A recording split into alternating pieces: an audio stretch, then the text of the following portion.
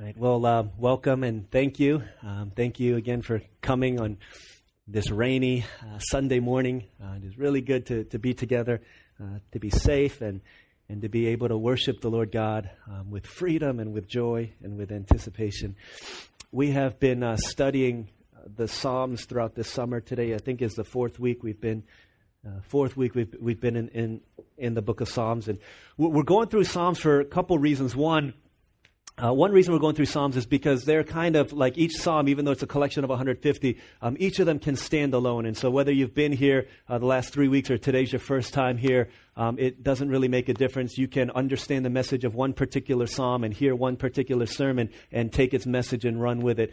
But the importance of the Psalms is we're going through it in a different way because probably more so than any other book in the Bible, there's a rawness and a depth of emotion that is so true to the human experience. There's a sense in which the psalmists don't mince words, and whatever it is that they're feeling, it's almost like a verbal throw up is coming out. Whatever's inside of their hearts is coming out, and they're expressing that, whether it be praise, whether it be complaint, whether it be lament, whether it be thanksgiving, whatever is inside of the heart of the psalmist who's writing, it just explodes out with such a depth of emotion and a depth of honesty that probably more so than any other book in the Bible, maybe Job, is so relevant to our experience. And it's difficult for some people to read, but scholars have said that the more mature we are as a Christian, the more depth of meaning the Psalms would take on, because we realize and recognize how much they reflect the emotions and the realities of our life. It is a far cry from what many of us have grown up hearing Christianity is going to be. You give your life to Christ and everything is going to be great and your life is going to go smooth sailing. It's not like that.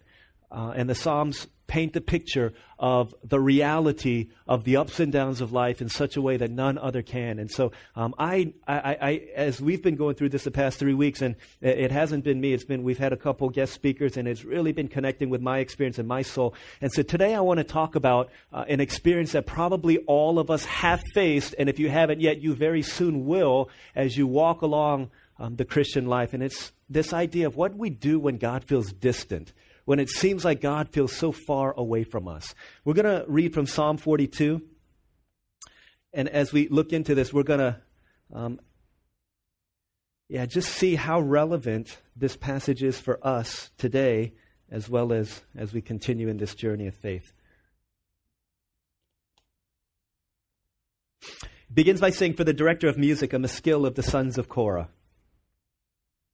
As the deer pants for streams of water, so my soul pants for you, O God. My soul thirsts for God, for the living God. When can I go and meet with God? My tears have been my food day and night, while men say to me all day long, 'Where is your God?' These things I remember as I pour out my soul. How I used to go with the multitude, leading the procession to the house of God with shouts of joy and thanksgiving among the festive throng. Why are you downcast, O my soul? Why so disturbed within me? Put your hope in God, for I will yet praise Him, my Savior and my God. My soul is downcast within me, therefore I will remember you from the land of the Jordan, the heights of Hermon, from Mount Mizar. Deep calls to deep in the roar of your waterfalls. All your waves and breakers have swept over me. By day the Lord directs His love. At night His song is with me, a prayer to the God of my life. I say to God, my rock, why have you forgotten me? Why must I go about mourning, oppressed by the enemy? My bones suffer mortal agony as my foes taunt me, saying to me all day long, 'Where is your God?' Why are you downcast, O my soul? Why so disturbed within me? Put your hope in God, for I will yet praise Him, my Savior and my God." This is God's word. So it begins at the top. It says, "For the director of music and the skill of the sons of Korah." The sons of Korah were basically the music leaders of the temple in Israel. They were the ones who would lead the people in praise using their harp and their lyre and whatever instruments they used, but they were the ones who would lead the people of God in the songs of God. Maskil it's kind of roughly translated. People have a hard time translating it, but most likely what it means is an instructive song. So what this psalm is, it is a song that is supposed to instruct the people of God by shaping their theology and shaping their emotions. This song, a teaching psalm, was to be sung amongst the people of God as a way of shaping not only the way that they think, but shaping the things that they feel. Because we all know that the music that we sing has a way of not only reflecting and expressing, but of shaping the things that we feel.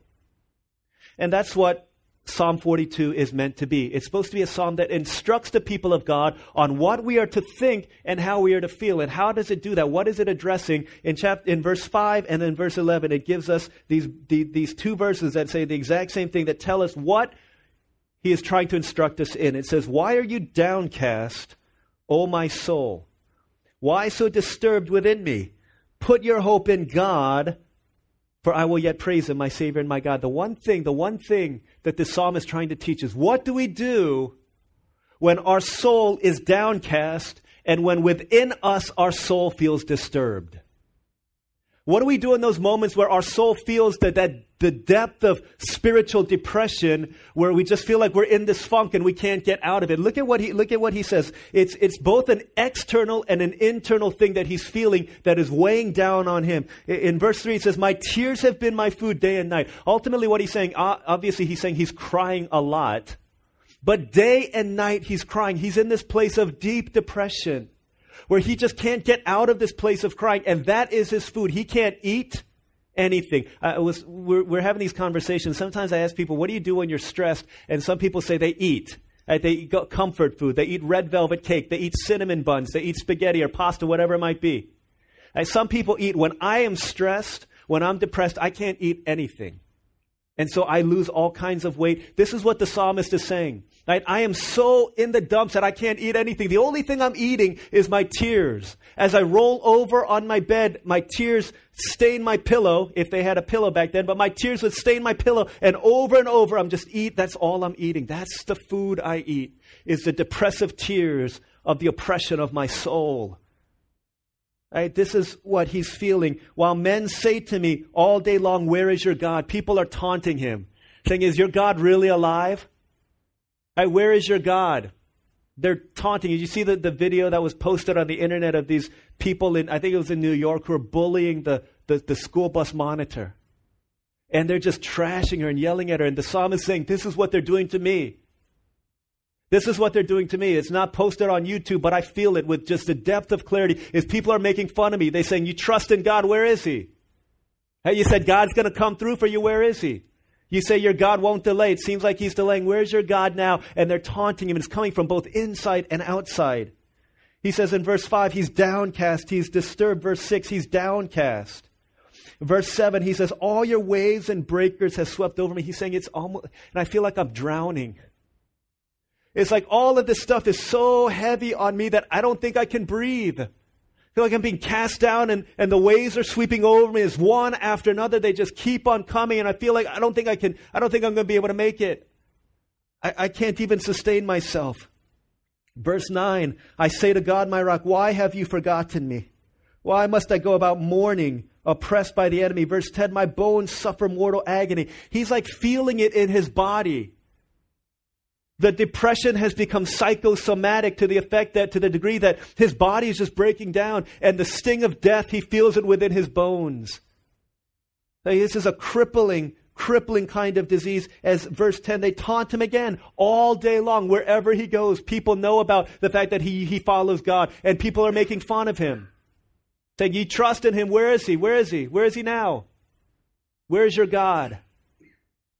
And both this internal struggle with the downcast and doubt and depression and the delays of God, and then on the outside, this beating down on him, weeping and crying, and people making fun of him, and he's completely in this place of depression, and he can't get out of it.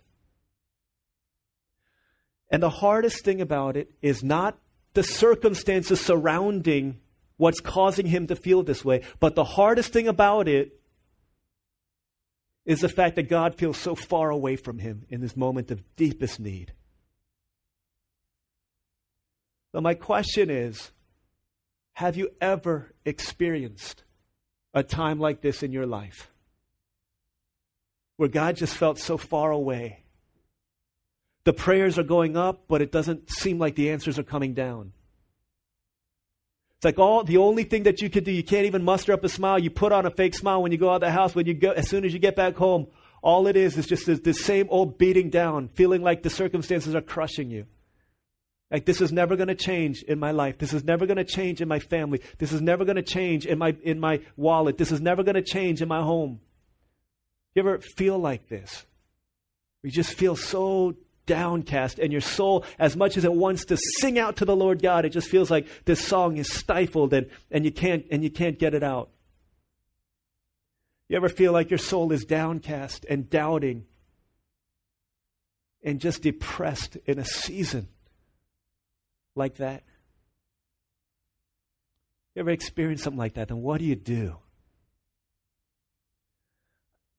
The reality is that every single follower of Christ is going to go through a season like this. In fact, all the saints of old, Charles Spurgeon, John Piper recently wrote about it.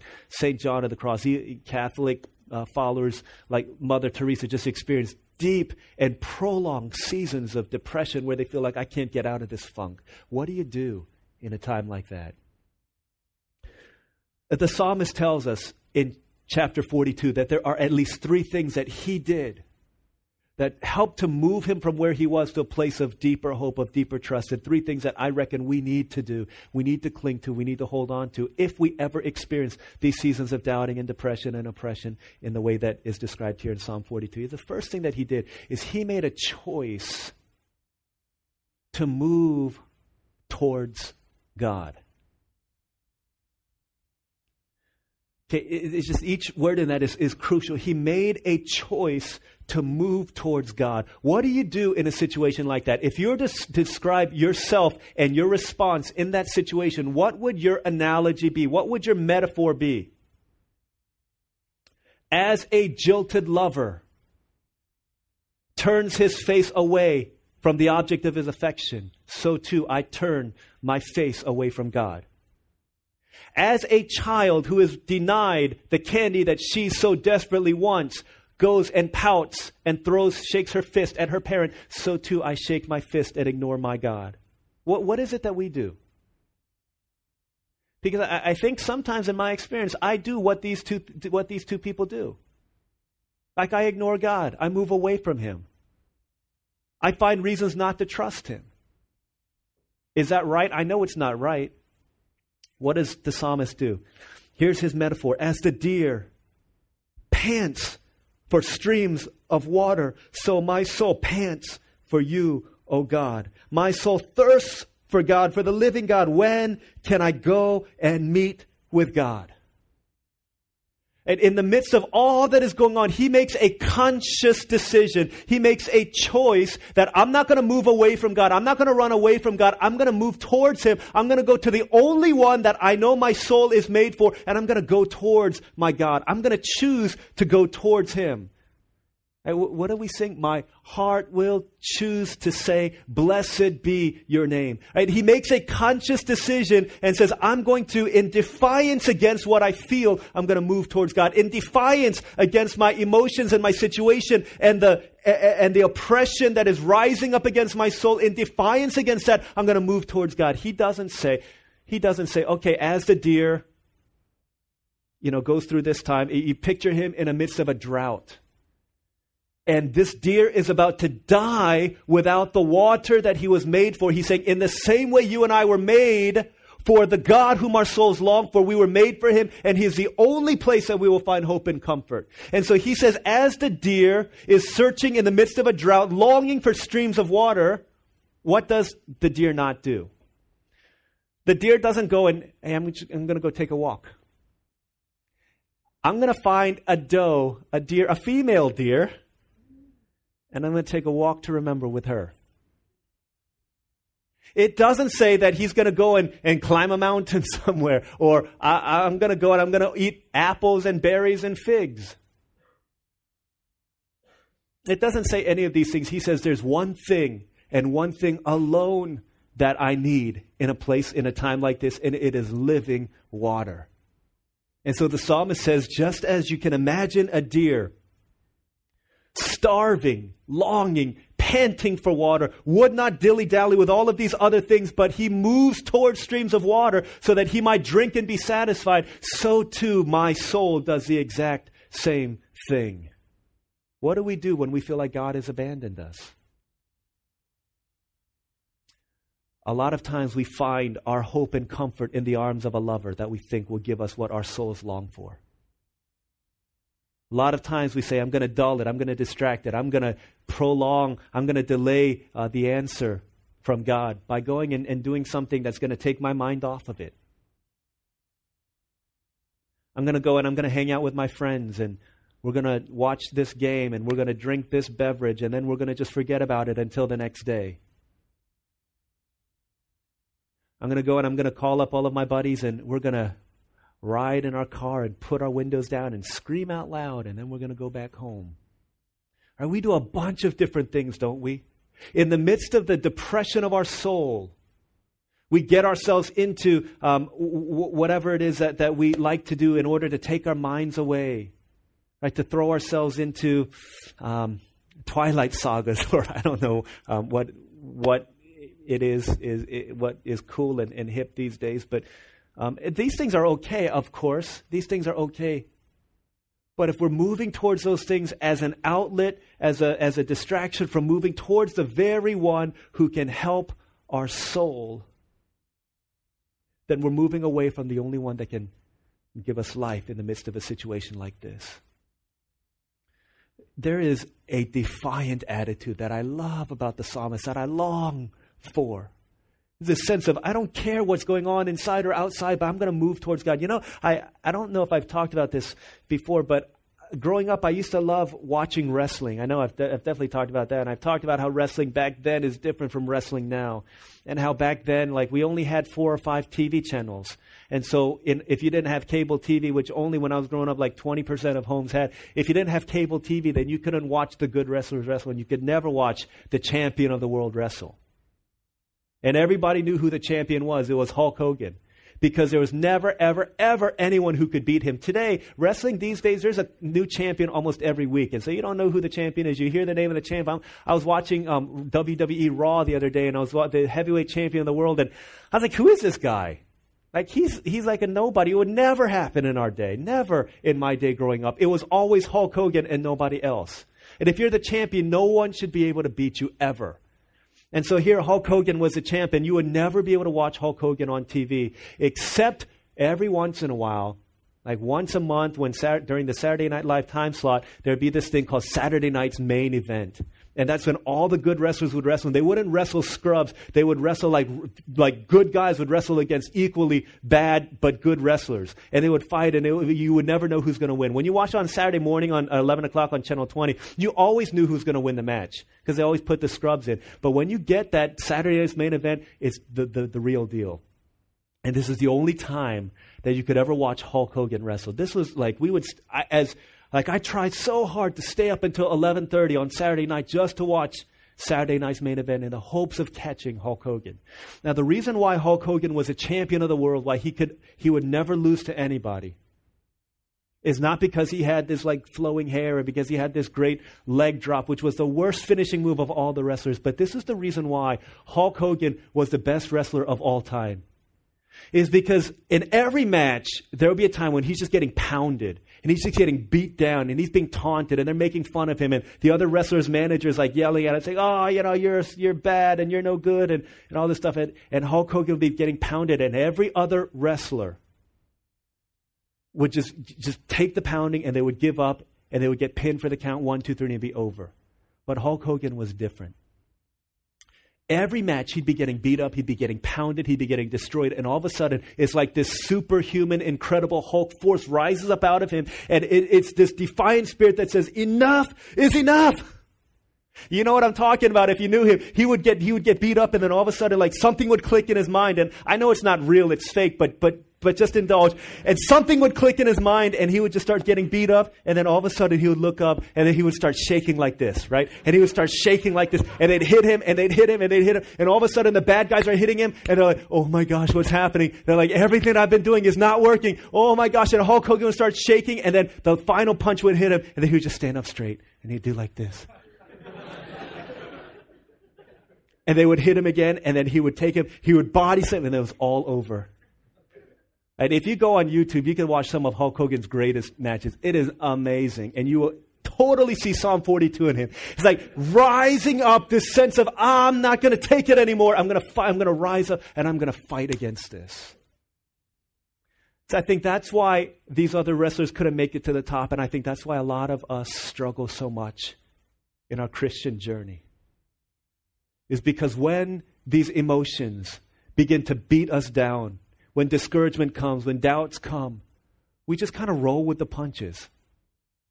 And we say, okay, you know what, that's it. God, you're far from me, and that's all. And we just stop in that place. But the psalmist made a choice to move towards God. In defiance against all of his circumstances, in defiance against everything that he was feeling, he said, I know what I need to do. I know where I need to go, and I'm going to move towards God. And so he did, with a rebellious spirit, just battling and fighting against everything that he knew he was feeling. And he rose up against that, and he moved towards God.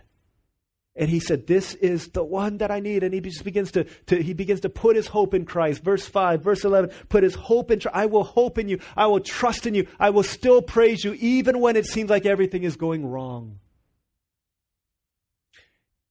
And even when he couldn't, this is the great thing, even when he couldn't praise God, aren't there times when you feel like you just can't praise God?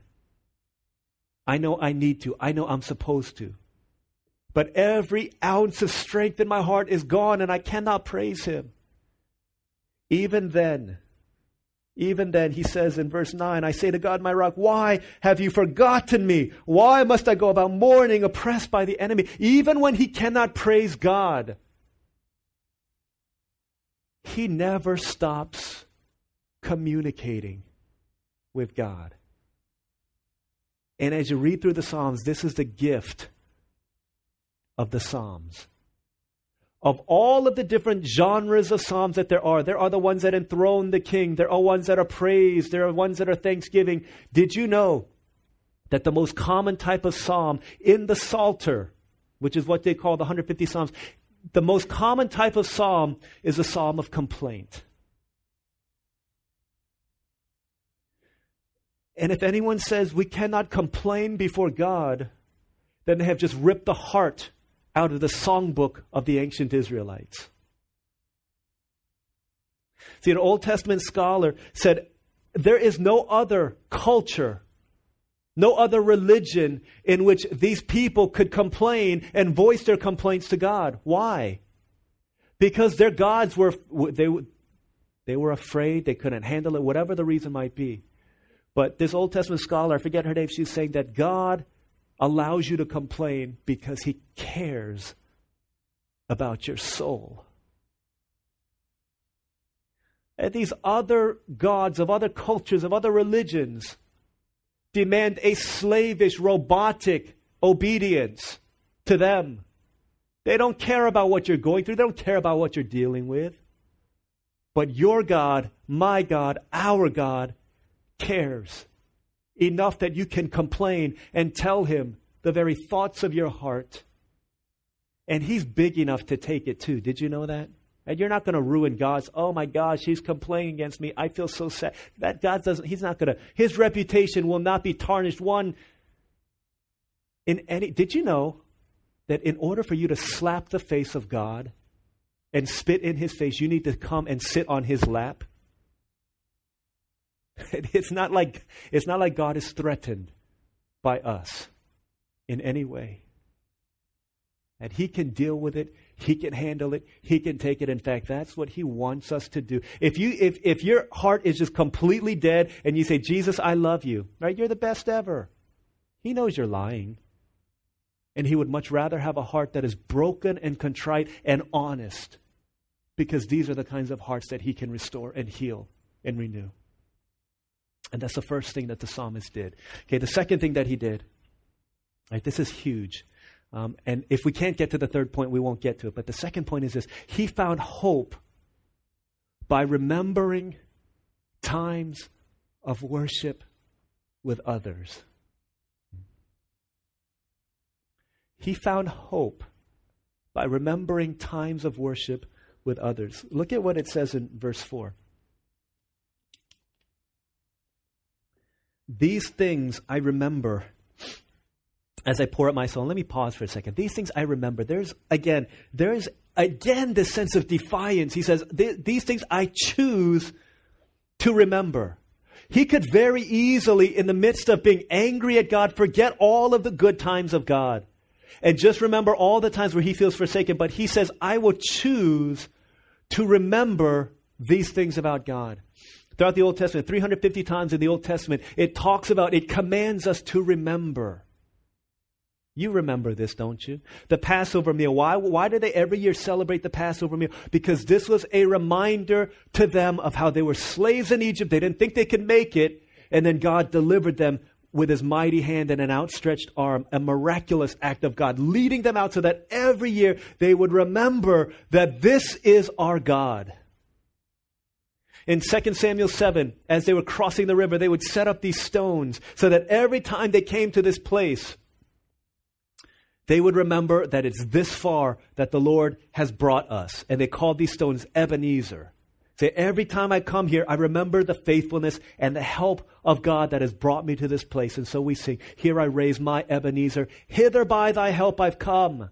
And I pray by thy good mercy, by God's great mercy, that you'll lead me home again. But looking back, remembering. Why do we remember? Because we remember that God has been faithful to us. And the one who is faithful in our journey to come, up until this point, is going to be the one who will be faithful until we get home. And so we remember the work of God. That's why, why do we celebrate on Christmas? Why do we do that? Jesus wasn't even born on December 25th. Yeah, that's cool, that's fine. But we remember because otherwise we would forget. We set aside this day every year to remember the wonder of the incarnation, that God, who cannot be contained in the heavens above, contained himself in a tiny little baby so that he could do the very thing that could not be done in heaven, that is to die for the sins of human beings, so that every Good Friday, every year, we remember the work of God because we forget. But why else do the Old Testament writers remind us, tell us, encourage and plead and prod us to remember? Because it is this very thing. When we get a picture of God's working in the past, a vision of that, the memory of what was, I say this all the time, but the memory of what was becomes a longing for what could be. Okay, he remembers these times, and he remembers that whatever God has done in the past, God is able to do now, and God is able to do in the future. Remember that time when he saved your friend who is so far from God, and now you've got a friend who's so far from God. We remember what he's done in the past because we're reminded that whatever he's done in the past, he's able to do that and so much more in the present and in the future. We remember because the memory of what was becomes a longing for what could be and for what is to come. That's why we remember. And what is it that the psalmist remembers? He says, these things I choose to remember as I pour out my soul. How I used to go with the multitude, leading the procession to the house of God with shouts of joy and thanksgiving among the festive throng. And then if you jump down to verse 7, it says in the second part, it says, therefore I will remember you from the land of the Jordan, the heights of Hermon, from Mount Mizar. The commentators will say that the psalmist is writing from a place far removed from the temple. He's in exile. And the longing of his heart is just to be with the people of God in worship, but he cannot be in that place. If you remember talking to Hannah Starr, that's the one thing that she used to say, is how I long to be back in this place worshiping with the harvesters. I long for that because I can't do that where I am. I can't do that in the place I am, and I just wish that somehow I could be back in this place on Sundays and go back to where I am. And that memory, that reminder, that longing is what drives the psalmist in the midst of his being downcast. The one thing that gives him hope, of all the things that he could think about, the one thing that gives him hope is when he thinks about being in the midst of the congregation, worshiping the Lord God together. Because there are times in the congregation when people of God declare their trust in God when you cannot. And he remembers that. There are times when the people of God declare the faithfulness of God when you don't see it. There are times when the people of God declare the power of God when you don't feel that power. There are times when people of God declare the worth, the love, the matchless supremacy of God, the sovereignty of God when you can't see that. And we long for, we need to be in the midst of worship with other people. Do you understand how important what we do every Sunday is? Oh my goodness, I wish that we could just rip open heaven and get a glimpse of what heaven sees when we worship together here. And he is dying to get into the presence of God in worship. He is dying to be in that place. What does that tell us? That if we willfully choose not to come to the worship of God, and understand how important it is what we do in here every week, week in, week out. It's not just another Sunday. Every time I preach, here's one of the things that gets my mind off of me and onto you, is I know that every time I preach the Word of God, there is somebody who's saying, give it to me, preacher. Give it to me, pastor. Tell me something that's going to keep me going this week, because if I don't hear the truth of the gospel today, then I'm going to walk out on my faith. I know that there might be somebody in here who's like that. And so I don't care about what people think about me. I don't care about what you think about me. I'm going for that lost sheep right now. I'm going for it. And every time we gather in worship, there are people who are saying in the midst of the songs of corporate worship, I need to know that my God is alive. I need to know that my God is real. I need to know that I'm not doing this in vain. And there are people here who are depending on you to sing that song of faith for them so that they might hear and they might latch on to the hope of Christ that you have. This is how important what we do here is. Do you understand this? Man, this should change the way we come and view worship. This should change the way we come, and 10:30 worship starts, but we ought to come early to prepare and to pray for the people who can't pray for themselves. I understand that sometimes we come late because there's circumstances, there's traffic, there's rain, but if every week we're doing that, then we need to shift the way we think about what we do in here. So I'm saying for God's sake, He deserves our best worship. For your sake, you deserve to give your best worship. But for the sake of the people in here, you need to give your best worship, because there are people who are saying, I need to see it. I need to hear it. I need to experience it in this place, because that's what the psalmist is looking to find his hope in the Lord God when he's not feeling it himself. This is our glorious calling, people of God, to gather together and to lift each other up and to encourage one another. Do this for the sake of the generation behind you. Do this for the sake of the sixth grader. Do this for the sake of those older people than you who need to be encouraged by you. Do it and sing your song out loud, people of God. We are a singing people, and songs are a reflection of a soul set free and redeemed by the Maker, by the Creator, by the Savior of our soul. This is what He's calling us to do whenever we gather. So I think about these times. Last week at House Church, we sang the song, Because He Lives, I Can Face Tomorrow. And I thought about this time when I was in China recently. And I saw this 27-year-old girl whose life is shortened by cancer. And everything that she does, she's got a video camera, just recording everything, because she doesn't know how much longer she has to live. And every time we say something, she's recording it. And every time someone is up there sharing or talking or singing, she's got it on her camera. And then they go up there and they sing. Because He lives, I can face tomorrow. Because He lives, all fear is gone. Because I know He holds the future. And life is worth living just because He lives. And I watched this girl dying of cancer sing this with a smile on her face. And I think to myself, life is worth the living because He lives. And as I sing that in House Church, I'm reminded of those times. As we sit here in the congregation and I pray for souls yet unsaved, and I think about our brother Albert Kang in Ghana. And I think about how every week for the last few years our house church shepherds send their prayer requests. The one thing, sometimes the only thing, for my mom to know Christ, for my mom to be saved. Every week in, week out, come to prayer meeting Wednesday night, share prayer requests, pray for my mom to be saved. And then I watch him sing songs like, my God is mighty to save. Everyone needs compassion. The kindness of a Savior. And I watch him sing these songs of hope against hope. When he sees his mother one day hanging out with people who are house church shepherds in a Korean congregation. And then I hear she's no longer hanging out with them. She's part of a cult group. And then I hear on Albert's blog how she took down this sign that says, as for me and my house, we will serve the Lord. And I hear about how she says, I'm not going to believe in Jesus. I don't believe in Jesus anymore. And then she moves up to Atlanta. And then as she's driving Albert down to his orientation before he goes out to Ghana, she grabs a hold of him and she says, I've been praying for you every day. And she hangs up a sign soon before they left. Philippians 4, 6, and 7, do not be anxious about anything, but in everything with prayer and petition, with thanksgiving, present your request to God, and the peace of God that transcends all understanding will guard your hearts and your minds in Christ Jesus. And as she sheds tears saying, I'm praying for you. And all of a sudden he realizes that my God indeed is mighty to save.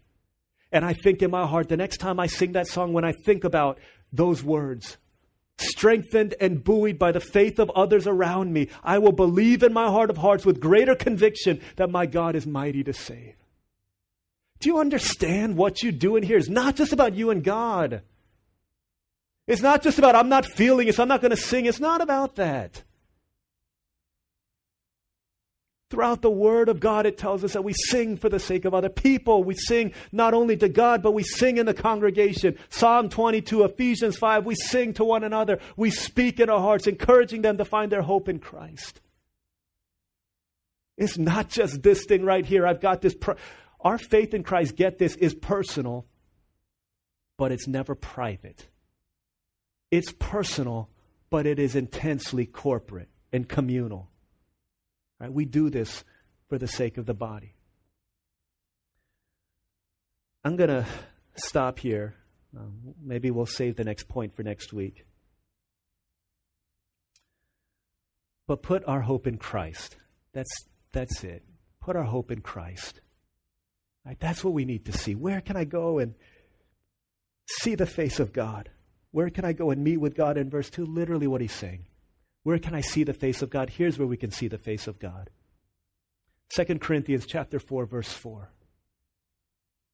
It says that the minds of unbelievers have been blinded so they cannot see the light of the gospel of the glory of Christ, who is the image of God. Where do you see? Where can you go and meet with God? Where can you see the face of God? It's here. It's in the gospel. It's in the gospel where once and for all, we see the taunts against Jesus saying the same thing. Where's your God? If you really are who you say you are, then come down from the cross.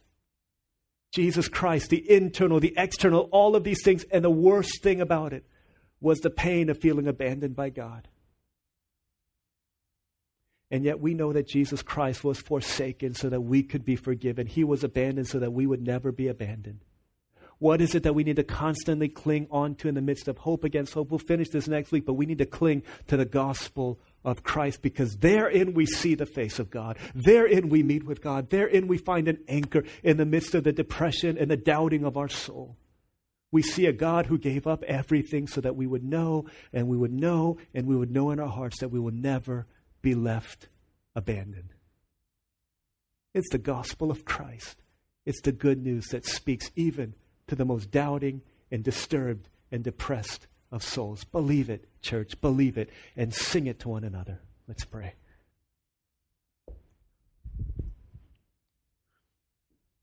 Let's pray, people of God, and let's ask the Lord God as our praise team comes up to lead us in song. God, forgive me for making worship about myself and about my heart, about my emotions, for making it about what I feel, and if I don't feel it, I'm not going to sing. There are times where, we don't have the strength to sing, and that's, in a sense, that's okay. But for those of us who just don't want to sing because I'm not feeling it, I think we need to confess and we need to repent to God. Father, forgive me. Forgive me. Cleanse me and wash me. May my soul find rest in you. And as I move towards you in song, help me to sing, help me to declare, help me to worship for you, for me, for the sake of those in desperate need of faith. Let's pray together for a few moments, and then we'll continue in worship through song. Let's pray together.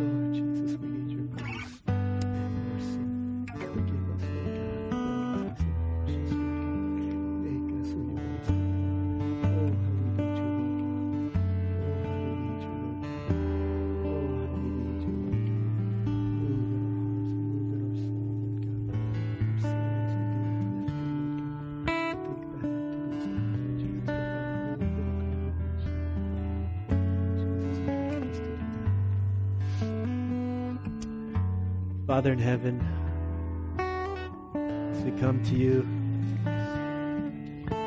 we confess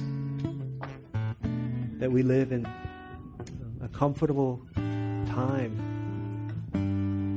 that has a way of hijacking the faith that you've called us to live out.